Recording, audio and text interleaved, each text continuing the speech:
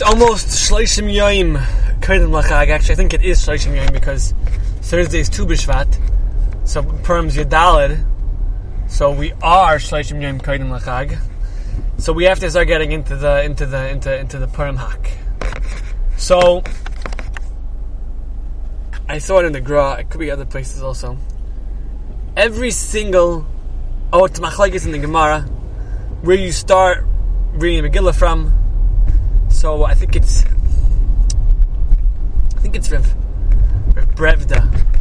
He says, "Why? What do you mean? What do you mean? Where we start the Megillah from? With 5 Megillahs, do you ever see any question about which part of Rus do we have to read? Which part of Kehelis do we have to read? Why is it Megillah's Esther that we decide we could read only part of it? What's the difference? If you have to read Megillah, you have to read it. If not, nah." So he says that the side of the Megillah is reading the Nes. But whether it's Ksuvim or not, whether it's a Megillah from the Torah or not, that's not the Chiyuv per se. The Chiyuv is reading the Nes of Purim.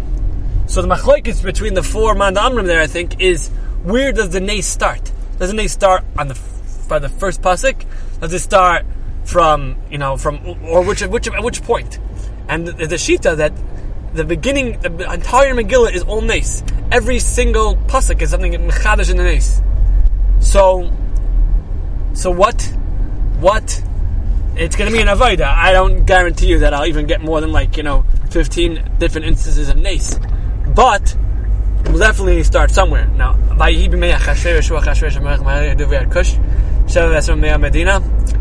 so before we get to that first pasuk, which maybe I could figure out what the Nes is you have to know how important you say. I always ask people, which period of Klal Yisrael's history do they think was the darkest, the worst galus, the worst point, the most scary matzav that Klal Yisrael was ever in? And everyone will say different things, but my answer is Purim. The time right before the Purim story. During the Purim story. Why? Bad things happened. The Holocaust, the Chmielnicki uprising, the Inquisition. Why is it Purim worse? Nothing ended up happening even. So why is that worse? Nothing was going on. No one was getting killed. Nothing was even happening. So I'll tell you why I think it's worse. Because until the Purim story, there was no... First of all, let's go historically. First of all, the point they were in was the bottom of the bottom. It means they were in Eretz Yisrael for hundreds and hundreds of years. Then they went into Galus. 52 years later, they were allowed to go back to Eretz Yisrael. Started building the Beit HaMikdash. It was stopped. It was stopped in its tracks. Then they were all back. The yeshiv wasn't the same, and everyone was back in Shushan. Although a lot of the Anshe Knesset are back there doing whatever, and it was a very, very dark time because they still even their effort to get back into it flopped, so to speak, and it was a very, very hard time, and it was just a very sad time for Klal Yisrael, and it was even worse because they had a little glimmer of hope, and that was shattered. And then Haman decreed that it should all be destroyed, and they said, "Forget it. This is it. It's over." And who is going to help us? There was no one to help them. There was no Nevi'im. They were in Galus. So it was very, very, very dark. And then, so what was the specific darkness of it? They never had a matzav. They didn't have a Nevi'im and Eretz Yisrael. They were in Galus the first time. They were mamish lost. They were like sheep without a shepherd, like a ship without a captain, like children without a father. Then they realized they have to turn to Hashem anyway, even though it's all dark. And they turned to Hashem and they did tshuva.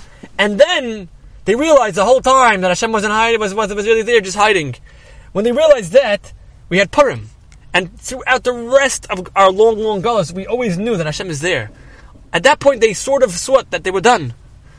But after that, they knew that we were never done. And every other instant that Klal Yisrael had in this dark, dark galus, we always knew that somewhere that Hashem could be found. And we're sitting there. Now we know. Now we're trained for 2,000 years to look for that secret Yad Hashem in the darkness. We can find it now. But before Purim, we couldn't. So Purim's the darkest time. After that, it's a little bit lighter always because we always have that ability to find it. So that's an important yesod to starting off learning Megillah, to know that this is the guidebook to Galus. But Yisrael Reisen always says that Megillah Esther is the guidebook to Galus. It shows you how to look at events. Look at them close up. Look at them far back. See that as you go through the Megillah, like everything gets played out. But some things, if you were living in that time, you totally would have missed a lot of the subtle points. So that's the important you say to know that it's a darkness and it's a bunch of irrelevant random points, and the Megillah is the guide to tell you how to connect those dots. And everyone has to know in their lives that there's little Purim stories. I may have told you a story about it. That was like basically like a month before Corona hit.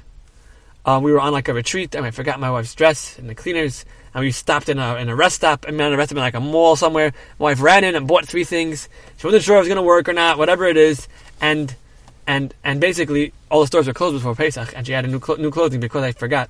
Not that you should forget your wife's dress when you go on a retreat, but it ended up being that was like it looked like a horrible thing. Oh man, I forgot, I'm so silly, and it's going to be so awkward, and it ended up being that's my wife, and you don't have clothing.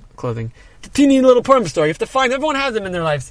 But we know that this such a thing as Purim story is because the Purim story happened. So that's what the Yisrael, the intro is. And the first pasuk, Vayihi b'mei Achashverosh hu Achashverosh hamelech meidei v'arkoshev v'asmei medina. Hopefully we'll discuss next time on the next podcast about Purim. Have a wonderful day, everyone.